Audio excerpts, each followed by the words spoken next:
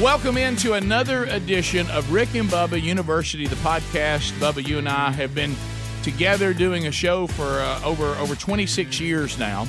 And if you would have walked in and talked to us, say, even 15 years, 20 years into what we were doing, and they said, one day y'all going to be doing a podcast, what would we have said? Well, first off, I'd have said, what's a podcast? I would not have known what a podcast even was. I was taught in a pod in first grade, one of those big buildings that, everybody's in the same building, but had no idea what a podcast would be. Well, it goes back to, my wife laughs about this phrase we use on the show a lot. One time, the first time she and I ever went to this little community down at the beach to try it out, see if we want to stay there, and I looked around, and everybody was on a bicycle. Yeah. And I said, well, I'll tell you what, down here, if you don't have a bicycle, you ain't nothing. Well, now I think in our industry, it's almost like if you don't have a podcast, you ain't nothing. So Rick and Bubba University, the podcast was born, and we thank all of you for joining us for yet another edition. And our guest on this edition of Rick and Bubba University, the podcast, and again, sometimes we're very lighthearted on this. Sometimes we're talking about the topics of the day. Sometimes we're somewhere in between. Today we are talking about the topics that are going on today and something extremely important. Pastor Brian Gibson is our guest today, and of course he is part of a coalition called Peaceably Gather Coalition. He pastors a church, and he's got locations and campuses in Henderson, Kentucky, and also in Owensboro, and then over in Amarillo and Dumas, Texas, looking to plant multiple campuses all over this country, and he joins us now. So, Pastor Brian Gibson, welcome to Rick and Bubba University. Hey, gentlemen, it's an honor to be here with you, and 26 years together. I'll tell you what, you guys have been together longer than me and my wife. We just got 20 years in. Well, look at that. Hey, it's an honor to be with you. Well, as you know, it is a marriage, but not not that kind. Nothing that would match the biblical standard. But you know what I'm talking about. Well, I'm glad. I'm glad. Yeah, we all. So let's talk. Let's jump right in, because when I throw out, the Peaceably Gather Coalition, I've watched some of your interviews, so I understand, and we do what you're doing. Are we exaggerating? Do you think people say, "Hey, you guys in the church in America, you're being drama queens"? I mean, come on. I mean, your religious freedoms aren't under attack. You're not being persecuted like the persecuted churches around the world. You're overreacting. But I think apathy right now for the church is a mistake. I know you feel the same way. Explain why.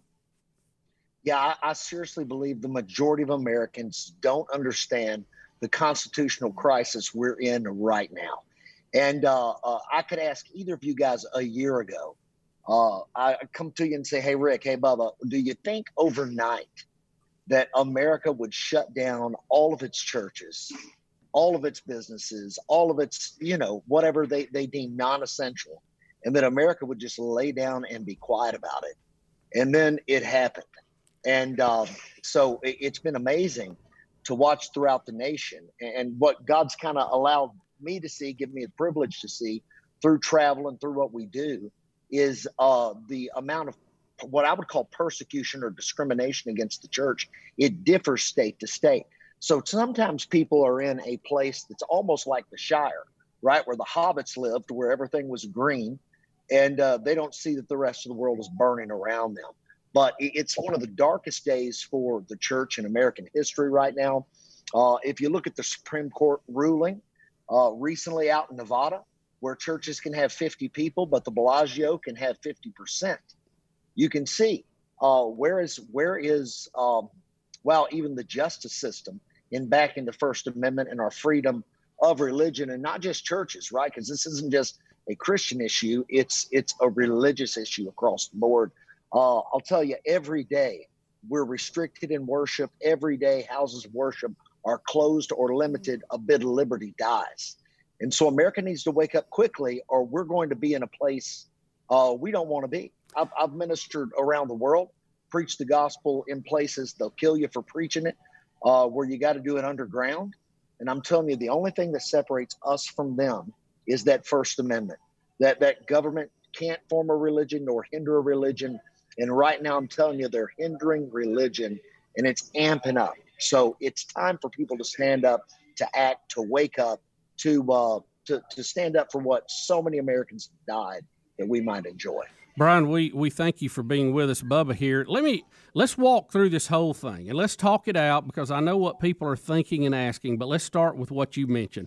The actual document that we live by, the Constitution of the United States as a U.S. citizen, okay? And it's very clear, and I'm not a constitutional lawyer, but I think it's written on the 8th grade level. Congress shall make no law respecting an establishment of a religion, can't tell you what to be, or prohibiting the free exercise thereof. And then it goes on to say, or abridging freedom of speech, freedom of press, all that. So we go back again, or prohibiting or stopping the free exercise thereof.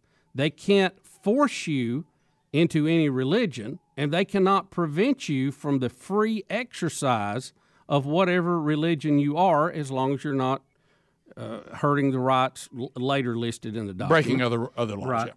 Yeah. What about that, Brian, do justices who are supposed to be pretty smart on this stuff can't read? This says the government has nothing to do with our churches. They cannot do anything. They really have no control over our churches as far as exercising of our beliefs. That's what it says, right? Am I missing something? No, without a shadow of a doubt, you're correct. That's what it says. It's what it's said for over 200 years now, and Americans understood it as such.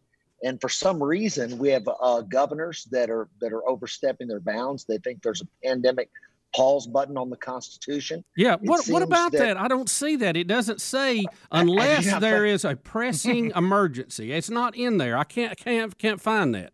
Where am I missing it? You won't find that anywhere, and you won't find that in any anywhere written in the Constitution or anywhere in the thought of our founders. As a matter of fact, freedom of religion, many people think there were a couple of preachers. They were brothers by the name of the Muhlenbergs. All right. And the Muhlenbergs, one of the brothers was very anti-British. He was ready to go to war, and he started preaching there's a time for war. He wanted the American Revolution. All right. His other brother was pro-British. Really, he wasn't pro-British. He just didn't want war. Didn't want to fight.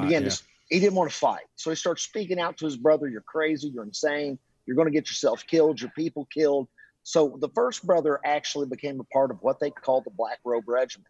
He started recruiting men out of his congregation, and he led them to battle.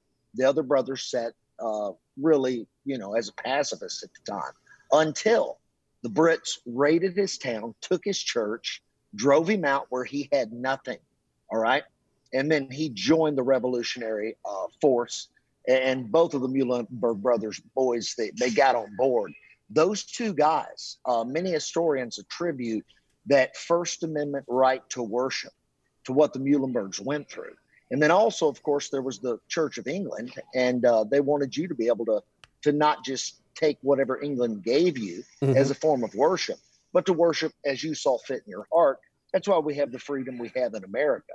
So we tip our hat to the Muhlenberg brothers and are thankful that they stepped up. But they say they're one of the voices that made sure that was in our Constitution. It's been there forever. And what's shocking to me right now is like men like John Roberts. I just cannot understand. And I think the majority of American Christians, and not just Christians, but Jews and Muslims and you name it, religious people, they cannot understand the ruling in Nevada. We cannot understand what's been allowed in California. I've been to California multiple times over the last few months, standing with what I'll call persecuted pastors. These men are facing fines. They're facing jail time. They're continually harassed. Protesters lined up out in front of their churches, and they're clearly protected under the Constitution. But Governor, and this is what I call him, Nero Newsom. Right? Now that's his name now for me. He's Governor Nero Newsom, because he's the new persecutor of the church in America. And why we care so much, like I'm a Kentucky and Texas boy, but I love America, right?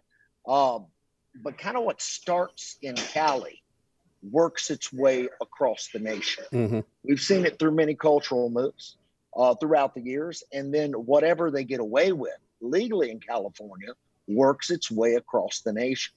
So right now, one of the real fights for liberty is somehow getting behind, undergirding, and fighting for these guys that are persecuted there to stop that wave.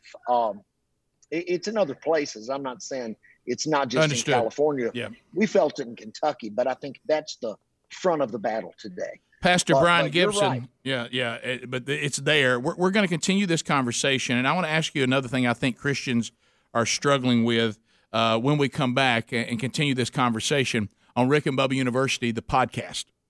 Now, Bubba, I don't know if you've seen, if you can go to rickandbubba.com and go to the Rick and Bubba store, and we got some really cool Rick and Bubba stuff there, but have you seen this one? I like it. Hot off the press. It's an election year, okay? It's an election year.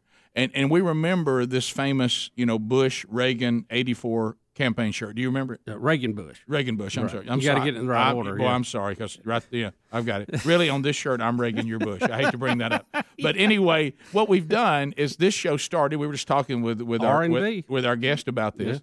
We were just talking about that we've been doing this show since 1994. So the merchandise graphic artist says, what about a cool shirt this year on election year that's got Rick and Bubba 94 on it with the exact same logo, just change the name Reagan Bush to Rick Bubba and then put 94 on it. And they showed it to me in that navy color. And I said, well, that looks really cool. So these are available now. All you have to do is go to rickandbubba.com and click on the store. We also have, the Rick and Bubba hat that has the same logo on it. We got various hats, and there's all kinds of stuff you can find there. But look for this new shirt available now at rickandbubba.com by clicking on the store. And, there's one thing that I think both parties can agree on, and that's a vote for Rick and Bubba. There you go. So we're talking and continuing with Brian Gibson. He's a pastor, but he's also part of the Peaceably Gather Coalition. And I want to ask you one other question. We talked about the Constitution. We talked about the First Amendment. You gave us some of the history too, and I think we all get that. Now we don't know why the Supreme Court is ruling against us. Can I read this again, Rick? Yeah. Or prohibiting the free exercise thereof. There's only one meaning for that. It means none of your bizwax. Right. So let me ask you this question, which is a spiritual question. Now we've talked about you're in America. Right. You can't be denied this, guys. We got that. Okay. But there's still people that will go to Romans 13. They'll go over into some of the writings of Peter in 1st and 2nd Peter. You hear Jesus saying, give to Caesar what is Caesar's, but you give to God what is God's. Be good citizens, behave yourself. Don't you have nothing to fear of the government if you'll just go out and do good. But then you look at the examples of Acts chapter 4, the stories of Daniel, that they said, well, now you've gone to the place in Shadrach, Meshach, and Abednego. Now you've gone to the place that we will not follow the law of the land because now we have to choose God over the even earthly people that he placed in government. If you look and told us to follow up to this point. Where is that line, and how does the Christian live that out? And are we at that line now? Even if it wasn't constitutional, are we there spiritually? Yes, we're absolutely at that line. And people do quote that all the time, especially the Romans 13 chapter. Yeah. You just did a great job teeing all that up theologically. I can tell you've read your Bible. But the Romans 13 chapter, they'll talk about submitting to the authority. Right. All right, well, we don't live in Rome, number one, right? We live in America. Correct. We have a different form of government.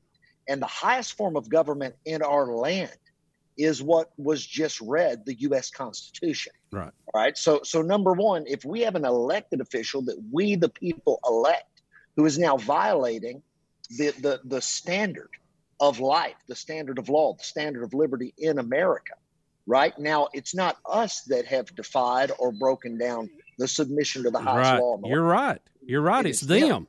They're the ones breaking the law. That's a great. You know what? You're dead on. Yeah. Now take. Brian, that's awesome. Yeah. Now take on, and keep in mind, I'm doing devil's advocate. Look, I 100%, we do agree with everything you're doing. But I want to be ready because we get calls that people say, well, what about this? Yeah, and we want to walk through. We're walking through this. This is, brainstorming here, Rick. Perfect example. I went to a men's conference last Saturday. They went from 6,000 people that usually are there. They said you can only have 1,500. Went in. We did the distance. We tried to follow, did the mass as best we could. And we went in, and you see people standing up, repenting of sin, submitting and confessing Jesus Christ as Lord and Savior, and then they are saying, I repent, I want to follow Jesus. And I think to myself, what if we had not had this event? Now, does God need me and the men that did that event? He doesn't. However, we saw people really taking care of the real problem we have, and that's what's going to happen to us when we die or we face the Lord of Lords. Or have we been redeemed or not? That's our biggest problem that Jesus has solved.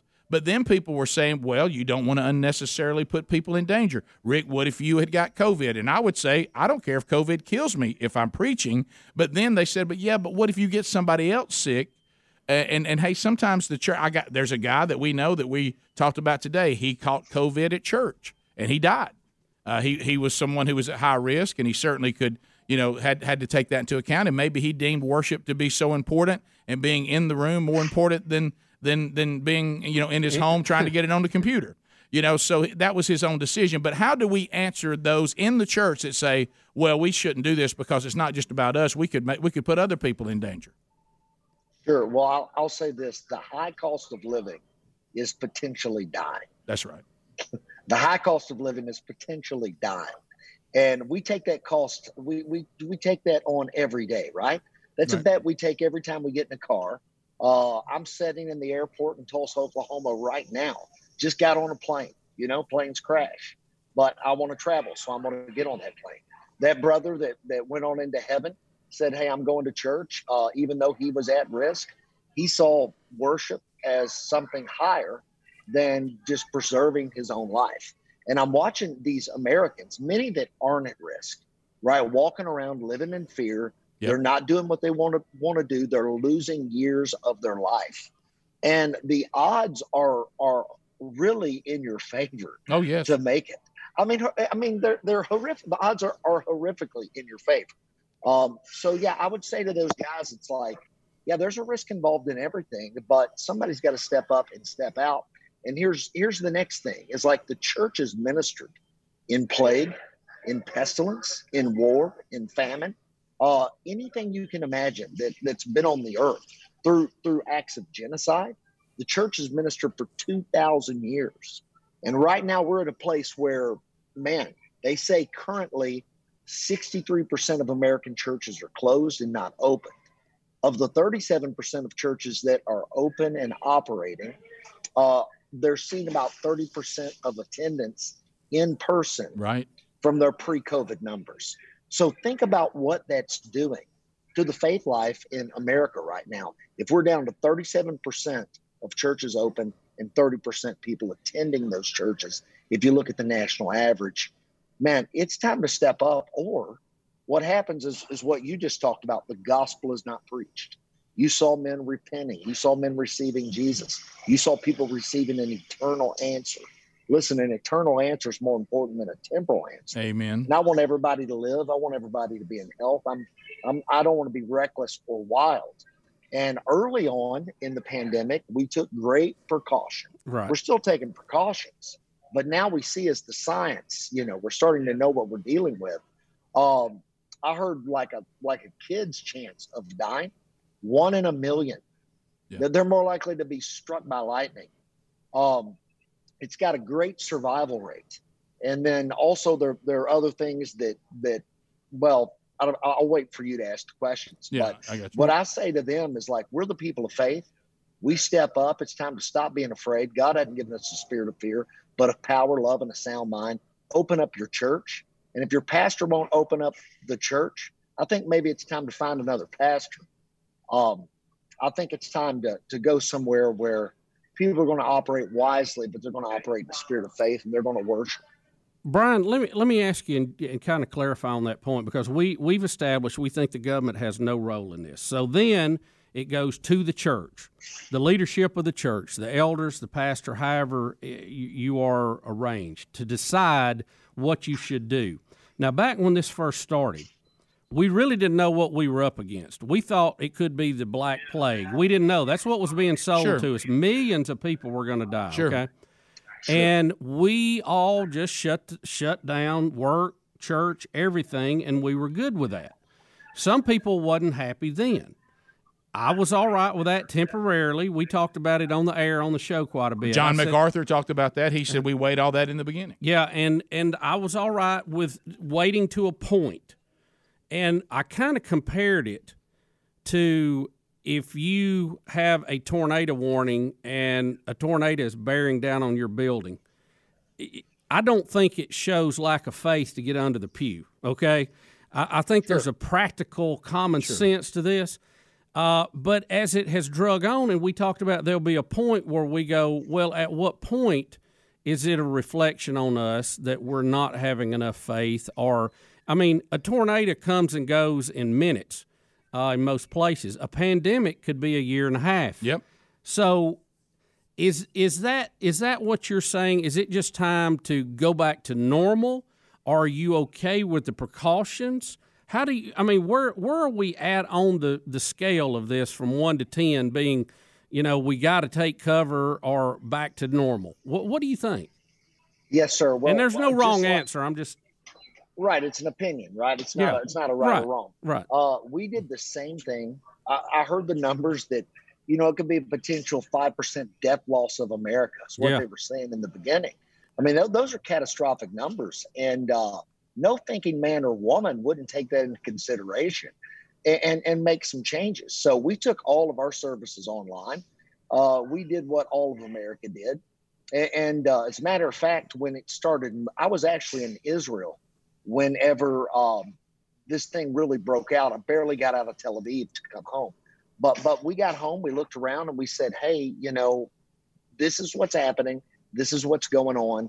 Let's wait and make sure this isn't the Black Plague, because we don't want to expose our people to imminent death and doom. Right? It was a different day, unnecessarily. And then as the days drug on, we started watching, and kind of when the light bulb went off for me. Okay, well, the big box stores are open. Yeah. Right. They're going into the Walmart. I think I drove by the Lowe's. There were enough people in the parking lot. I thought they were having a 1990s style rave in there. It was like everywhere you went, it was full. Well, Lowe's and Home Depot, like you said, Walmart, the big box people, whoever designed their plan is who we need to put in charge, because they fought through all of it. Yeah, that's right. They rocked on. And have you ever heard of any stories about people dying? I just want to know, have you ever heard a story about somebody catching it and dying in Walmart? No. Or catching it and dying in Lowe's? No. Or catching it and dying in one of these big box stores? They may have, but I haven't heard about it. And they should have had, their employees should have been hospitalized at an incredible rate. Yeah, they shouldn't have been able to open because everybody was so sick they couldn't open. But how many stories have you heard about people getting it in choirs and churches and whatnot? Oh, yeah. So is this virus, does it religiously discriminate? Is this hour the most deadly hour in America, that church hour on Sunday morning? No, that's by design. And that's designed. I think it is, or COVID's real. I'm not saying it's not. Yeah. But the use of it and the fear tactics have been designed to condition Americans to lay down their rights. So once we saw everybody else has opened up, we're shut down. Kind of the breaking point for me was Easter. It was Easter weekend. Right. I scheduled a drive-through deal for kids. We're going to give them eggs. Nobody's getting out of the car. We used less than 10 workers. We packed the eggs. They were set so they could sterilize for 5 days. I got it heavily advertised in our communities. And then we get a call from the health department saying, you got to shut this down or we're coming to shut you down. So that day I complied. I wished I wouldn't have. I hate that I complied that day, to be honest, because my people at the church, at that campus, were looking across the parking lot. Here's what they're seeing. They're seeing a teenage kid stuffing French fries in a cardboard box at the fast food joint, right? Right. They're seeing the liquor store serve their patrons in a drive-through capacity.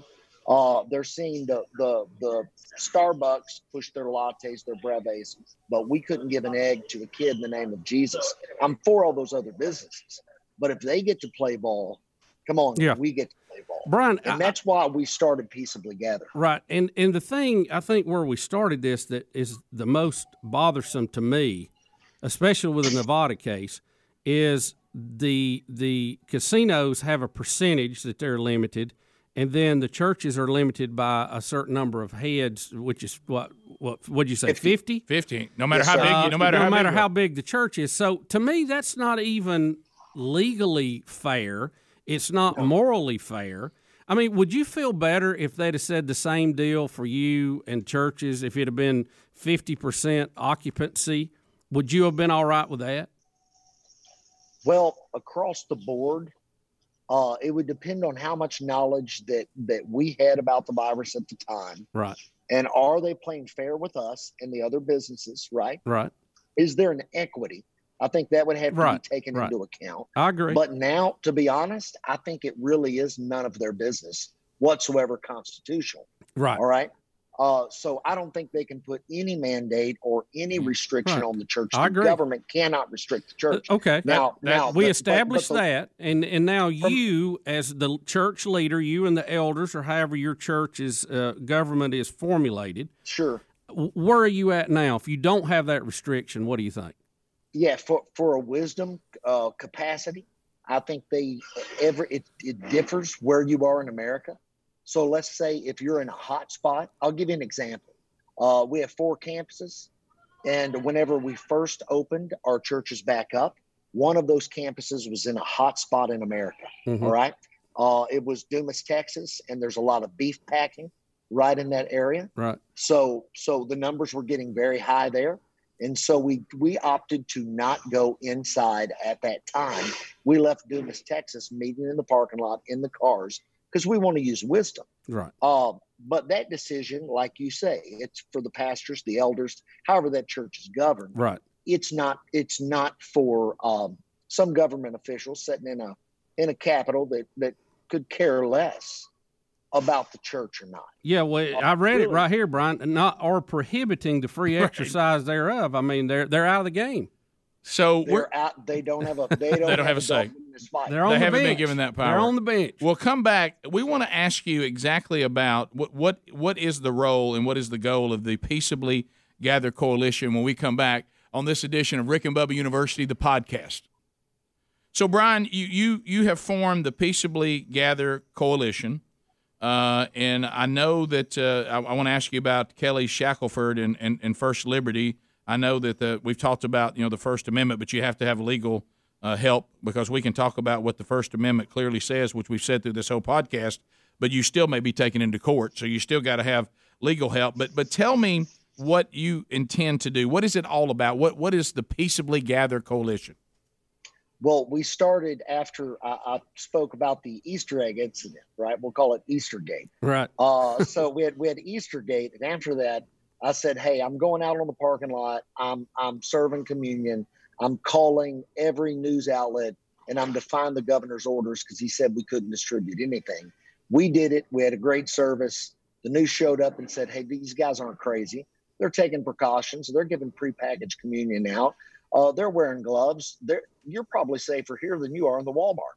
And so after that, we said, it's time for America to open up its churches.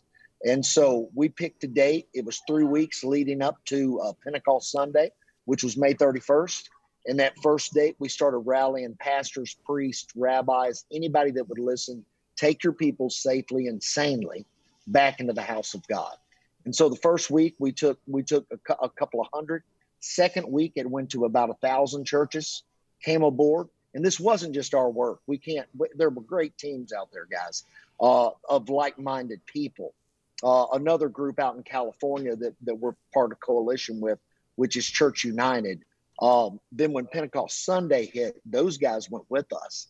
And it became thousands of churches that opened up. And even defying governors' unconstitutional orders and really putting their neck on the line. So we opened up Peaceably Gather, and here's what we're trying to do. We're trying to put, I don't have a nicer way to say it, guts back in the pulpit to stand against government oppression.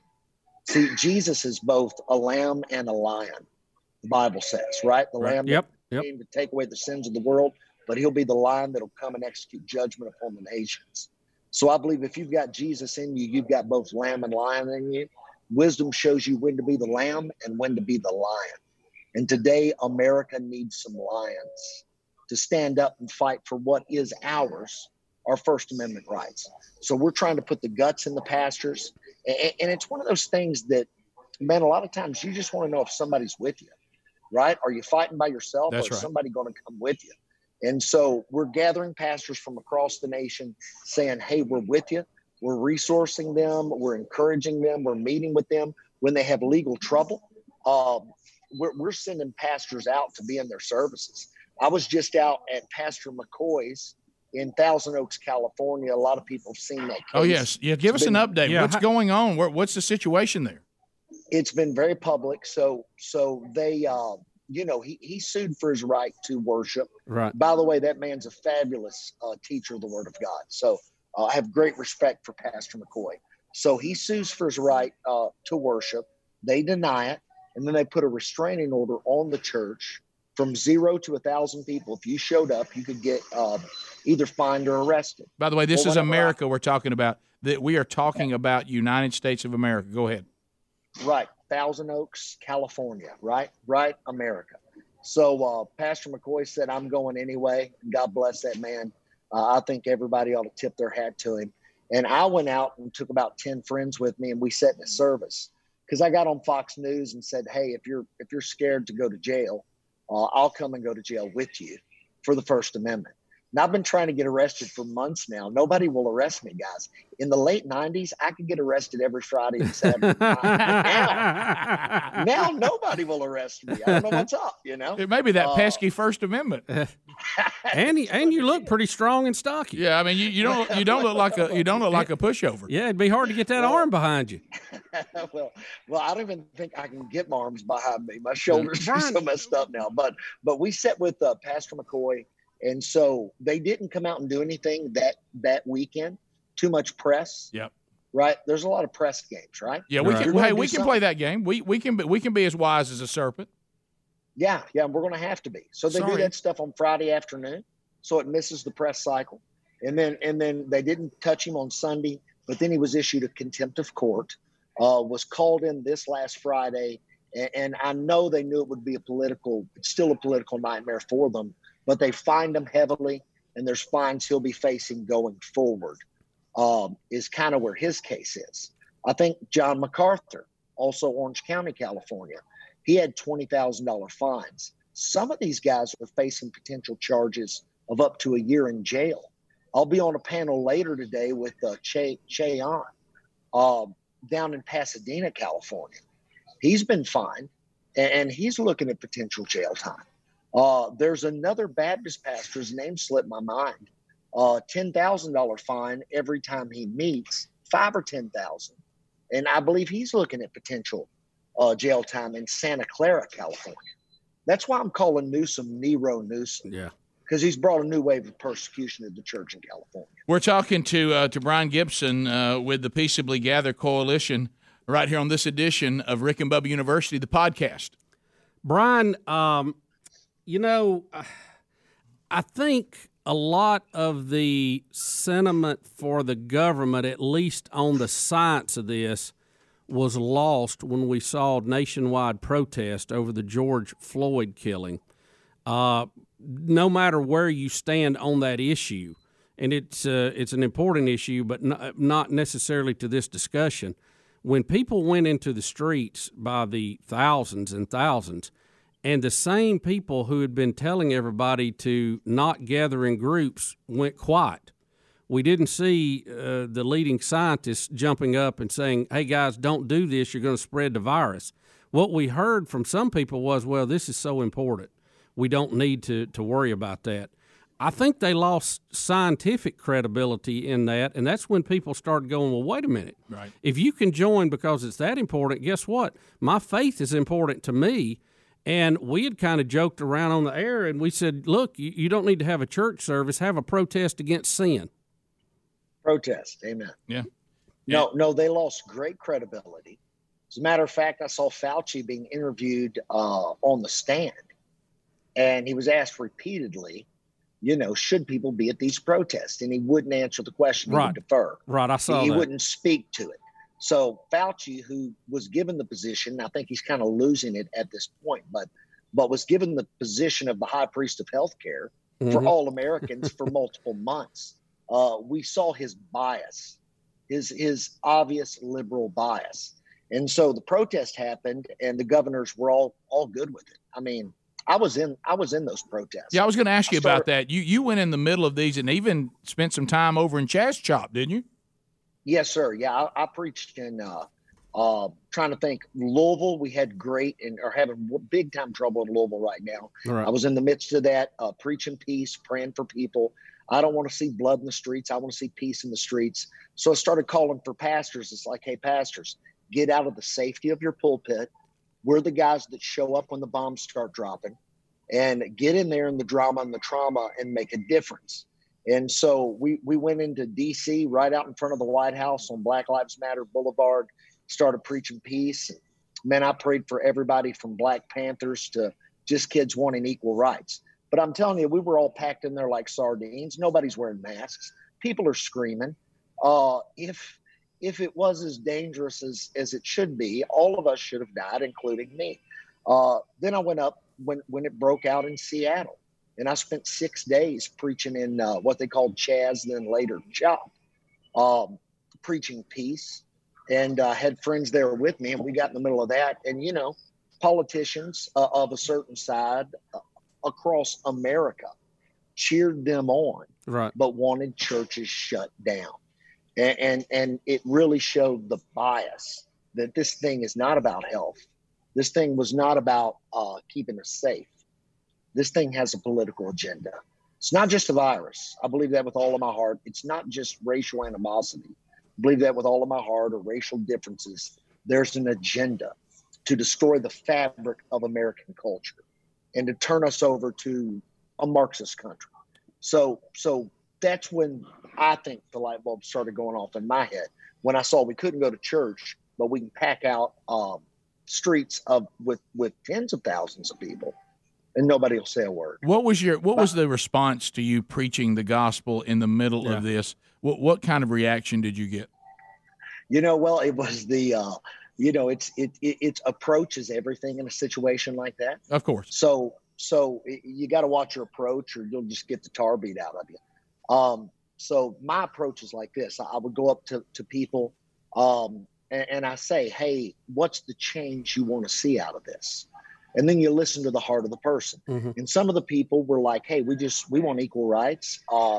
We want the sentencing to be fair in our courts. I mean, some real issues that need to be looked at and addressed. So then I say, hey, can I pray for you for that?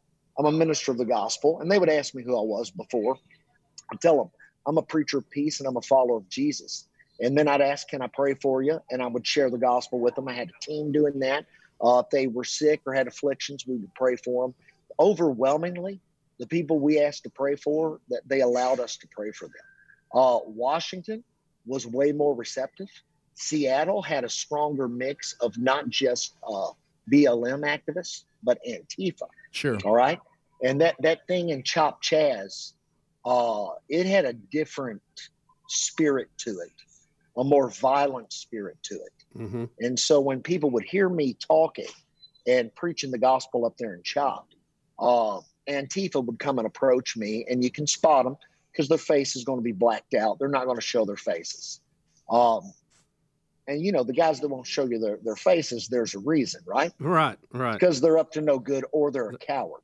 It's one of those two things. Or somebody may be looking for them. So you felt more spiritual oppression there than anywhere else as far as the darkness?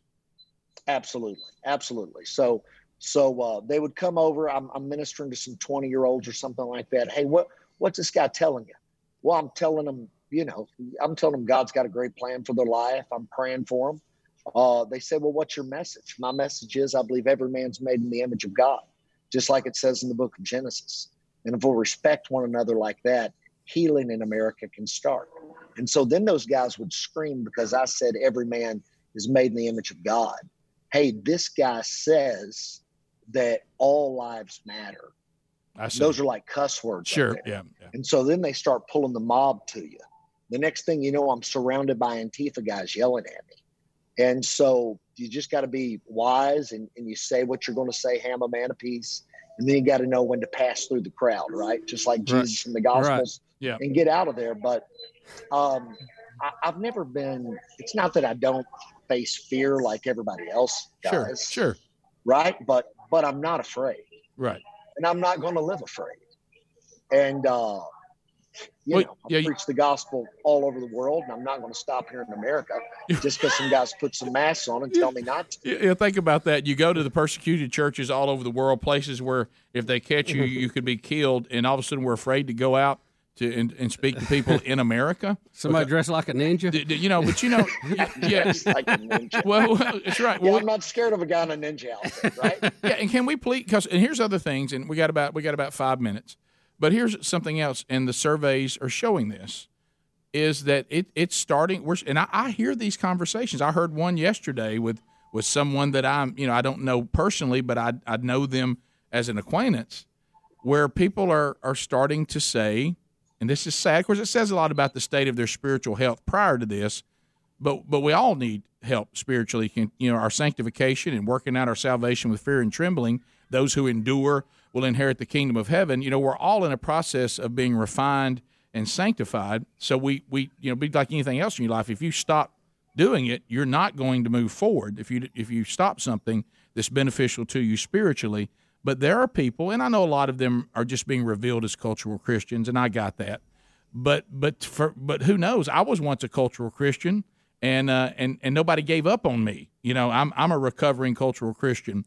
That about 1 in 3 people are saying, I'm not doing the online. I'm not doing anything. I just don't go to church anymore. And whether it opens or not, it's not going to affect me. I'm probably not going back. Yeah, no, the stats show that during the shutdown, a 1 in 3, I think this was a Barna stat. Yeah, I think you're right. 1 in 3 of the people that were active in church before the shutdown attended no services, and they watched nothing online. So I think what we are seeing is what the Bible would talk about, a great falling away, right? Correct. In a culture. Correct. But what I'm believing and praying for is not just a great falling away, but also a great renewal and revival, right? That's what I want to see sweep across America. And, I do online services as well. I'm not against that. I'm for that. But I think that has to be a supplement, and it's not the main dish. That's it. And you hit on something there. Pardon me for interrupting you because I knew make that point. I think sometimes pastors have been duped by thinking as long as I'm online, everything's okay. But that's not a given to the numbers we're seeing. Online never replaces the gathering. It might be why the writer of Hebrews was so adamant about it. He didn't know about online, but coming together was important because nothing else replaces it. No, nothing else replaces. It's the church. It's the ecclesia, which means sacred assembly. And he says you got to come together and come together even more as you see the day approaching, right? Things are getting darker, come together more. So here's the other thing a lot of people don't consider about online. There are powers out there that can manipulate what's happening online like that. Mm-hmm. We've never seen censorship at this level in America. And so we're redefining the way we gather as the church theologically. So many guys are, because they have massive online followings and they're saying, hey, everything's great. I'll tell you why they're saying, hey, everything's great. All right. When the thing first hit financially, churches' money tanked for the first couple of weeks. But the churches that got savvy online, right? They locked down their services. Right. They got savvy online. Do you know what happened financially? Giving went up. It went up. Their money went through the roof. Yep. And so now they got less expenses and more money. They have no incentive to go back. And I hope every church has all the money to do everything it's called for. But I almost think this was a ploy of the devil to keep us quiet. And so as long as the money was good, everybody was feeling good, we're going online. But here's what started to happen. Facebook's already kicked me off once before. And that's without me even being that political, just advertising church too much. Took my account away, could not get it back. No explanation. Now we're finding this as we're preaching on the weekends. Let's say we're sending out a signal to multiple campuses. All of those campuses are receiving our signal fine. Sending out a signal to YouTube. YouTube is receiving our signal fine. Right. But our signal to Facebook, whenever certain words are said, and it goes in a more, it is political, right? Right. They start pulsing what's going out there. Or I'll say, and it's not just me, I'm calling other friends. Yeah, you're being choked down, yeah. Yeah, you're being choked Yeah, down. they'll make it where nobody can watch it. And so these guys are no longer platforms; they are publishers. Right, we've covered that. That's Oh, very that's true. big. Well, Brian, just thank you for what you're doing. Peaceablygather.com. Yes, sir. This is a call to action in churches. If you're looking for people that he's already said that'll stand with you, and this is a crossroads for the church in America. Peaceablygather.com. Pastor Brian Gibson, thanks for being with us on this edition of Rick and Bubba University, the podcast.